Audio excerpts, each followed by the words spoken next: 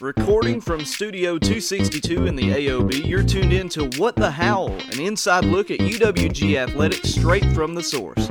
Now here are your hosts, Matt Cook and Jared Boggess. Welcome in, ladies and gentlemen, to another episode of What the Howl. This is episode 102, coming to you on May 10th. And I'm Jared Boggess, and I'm joined by my co-host, Matt Cook, your assistant athletic director for Awesome. And Jared, we have a guest. Yes, also in Studio 262 with us today, very special guest, and now a two-time guest on What the Howl, Austin Fulton. Welcome into What the Howl. Thanks for having me. Austin, that's a very exclusive club, just so you know. It's a very exclusive club. I think with David Dean. I believe, now don't quote me, but I think he's the first two-time student-athlete interview. Yeah, absolutely. So, boom. Look at that. We're proud of you. I appreciate it. But if, in case you're listening in and you live under a rock, you haven't heard, Austin qualified for NCAA Nationals, finishing second at the regional last week in Valdosta, becoming the first West Georgia golfer to ever qualify for nationals. So pretty big deal, and we're glad to have you here to talk about the regional a little bit and kind of preview the NCAA National Championship this week. But first off, congrats on becoming UWG's first ever golfer to reach NCAA Nationals. Thank you. What was the feeling Saturday afternoon? You finally finished out that third round. You knew you had made history and qualified in the Nationals. What were those initial feelings? I was just kind of overwhelmed with happiness, but also at the same point kind of disappointment, because as a team we missed by 2 and we were up there competing for a spot to make it the whole time, and we kind of struggled toward the last round and that second round. But I was really happy for myself, but really disappointed as a team that we didn't make it, and wanted to get there as a team. Yeah, so a little bit of a silver lining that you because you didn't make it, but awesome accomplishment out of you to qualify for nationals. Let's talk about the first round. A bogey-free 66 in that first round. A lot was clicking on all cylinders there. Everything was going right for you then, wasn't it? Mm-hmm. Yeah, so I did something that I don't think I've ever done in a tournament before. I actually hit every green in regulation that day. So I know on the PGA they showed a stat the other day that was actually more rare than a hole-in-one in a PGA Tour event. So that was something incredible that I happened to do that round that I didn't even realize I had done it until at the very end. I was like, man, I have a chance to do that. That's incredible. I think I've only done it once in my life before that, and that was just at my home course, just playing around. So you've done that twice now. Mm-hmm. And how many hole-in-ones do you have? 5. So there you go. Yeah. A hole-in-one's more common. Yeah. At least in Austin Fulton's case. Yes. So as far as that goes, there were a lot of low scores rolling in on that first round. Was the course set up? What was the deal? What was making? I mean, it seemed to be a lot of people were scoring well.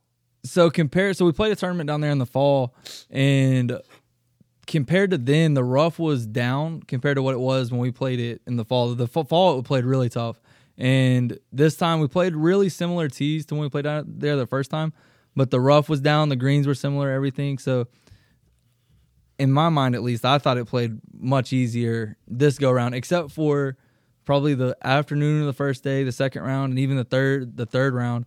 The wind was up, so it made it real tough after judging the wind when the wind was blowing 15 to 20 at times. I was going to ask, that was actually our next question. How different was the course playing in round 2 or even 3 after that weather came in? I know round 2 was just a whole mess with the weather, but how different did it play? It played real different. I mean, with the weather coming in, the wind was picking up. I mean, when I played the first round, we probably had winds of 5 miles an hour, 10 at the max. And then when I teed off the second round, it was probably blowing 20, 25 off the right on the very first hole. So it played much different. And all of a sudden, holes that you were having pitch and wedge 9-iron in all of a sudden turned into 7-iron, 6-irons. And those holes got real hard real fast. So the weather coming in that second round, you had to go with 2 delays, and then the second delay ended up being the whole night and into the third day. Did that affect you at all, having to sleep on you were on hole 9, one shot into hole 9 or something like that? So the first delay, so I'd played my first 7 holes and actually finished 7, and I was on 8T when we had our first delay. Then we sat around for probably 2.5 hours or so, 3 hours, and we went back out and played 8 and 9, and then we were walking from 9 to 10 when they called it again. And then by that time, it was already pretty late. It was already 6:30 or so, 7 o'clock. And then when they delayed us the second time, I mean, there was just no chance that I thought we would go back out with it being that time. By the time we got back, I mean, it was going to be dark and pretty soon. And then so we go back out the next day. I mean, I didn't really think much of it. I honestly was kind of thinking it would play to a little bit to our advantage because, like I said, when we were playing those first holes, it was windy. When we played those 2 holes and came back out, the rain was blowing harder. The rain was coming down harder than it was even during the delay because there was lightning in the area. And then once the lightning got out, they could send us back out even though it was raining harder. So those 2 holes honestly played almost harder than it did before. But then we got the break to go into the night and then play it again in the morning. And the green came out and the greens were softer, which made it play easier. And we didn't have to worry about the 20-mile-an-hour winds. Were you and I mean, I don't want you to speak for any of your teammates, but were you dealing with any nerves in the last round? How did they affect your game? How did that play out? I can't speak for everyone, but like I know for myself, like I wasn't really nervous at all, especially at the end, kind of at the beginning, maybe a little bit, and then I made like a 20-footer for birdie on my second hole, and then like I guess all the nerves I had just vanished instantly then, and then it was like, okay, now we're into this round. We need to focus and get it going. What does get you into a round? Do you just walk out and hey, I'm hitting birdies, or is there something that kind of gets you going?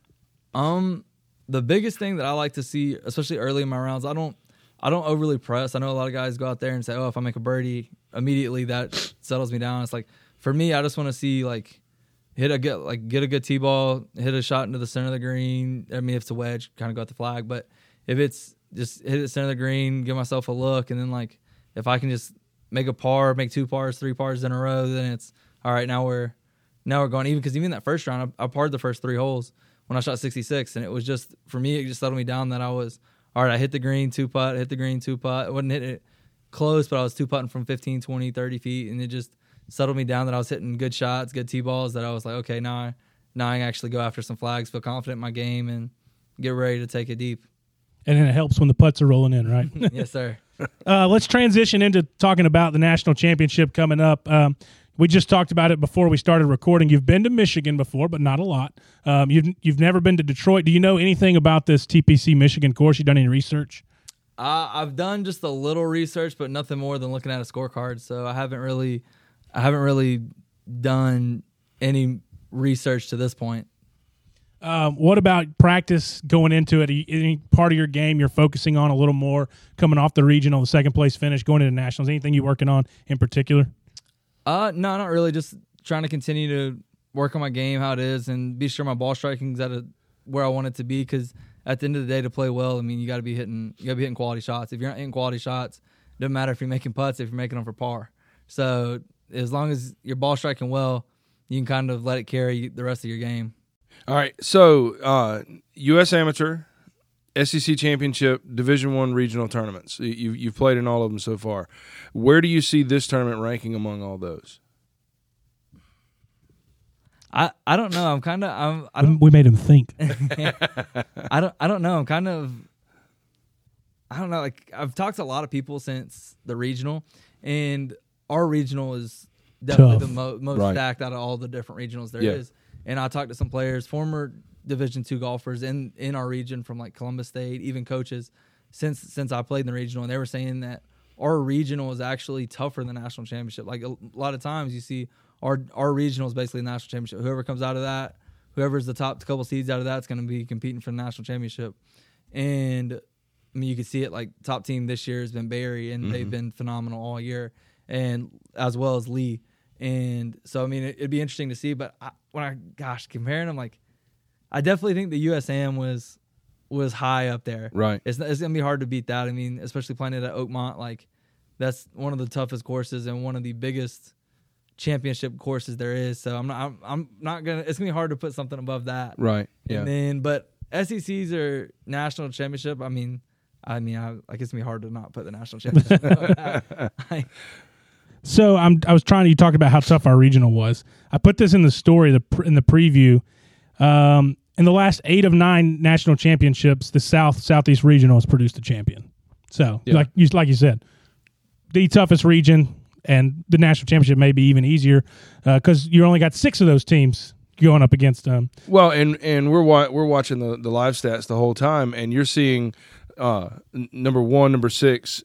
Number 1 won the thing, I think, didn't he? They were second. Oh, you're talking about individual? Yeah, maybe. You had number 1, number 6, number 3, 4, 7. Like I just remember going, okay, so among the individuals, you're looking at probably 12 of the top 15 golfers in the nation in this tournament.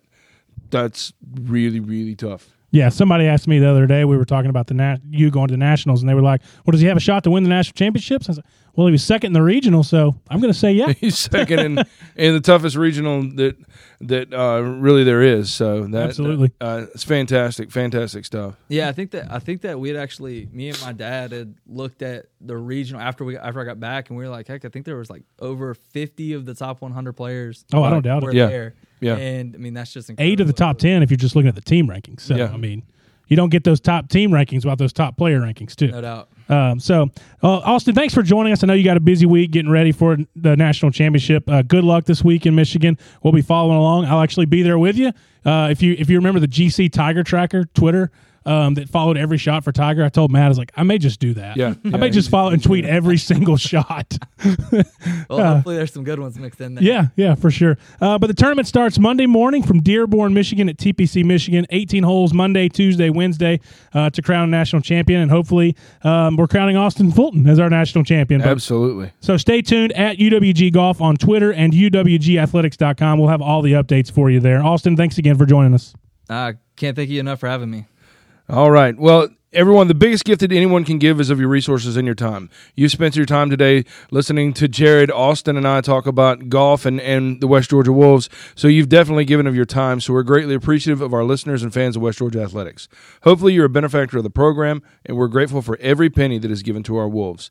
If you aren't and would like to be a part of the amazing things that happen here in Carrollton, there are plenty of opportunities for you to give to athletics through the University Development Office. Follow us online at UWGathletics.com and on social media, Facebook, Twitter, and Instagram at UWG Athletics. Remember to download the UWG Game Day Experience app. If you're not following on Twitter, it's going to be one of the best ways to follow along with Austin as he goes through the national championship.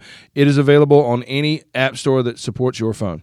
Hey, if you tuned in today just to listen to Austin and you like what you heard, you can leave us a 5-star rating on Apple Podcast, and we'll give you a free shout-out. Free shout-outs for the Apple Podcast. Thanks again for listening. I'm Jared Boggess. I just work here. I'm Matt Cook, your Assistant Athletic Director for Awesome. And I'm Austin Fulton from the men's golf team. Perfect. That was awesome. Great job. Proud of you. And if we have an episode next week, it'll be Matt and PVG because I'll be in Michigan with Austin. Oh, yeah. So next week you will not hear Jared say, You've been listening to the greatest West Georgia Wolves podcast ever produced. What the hell?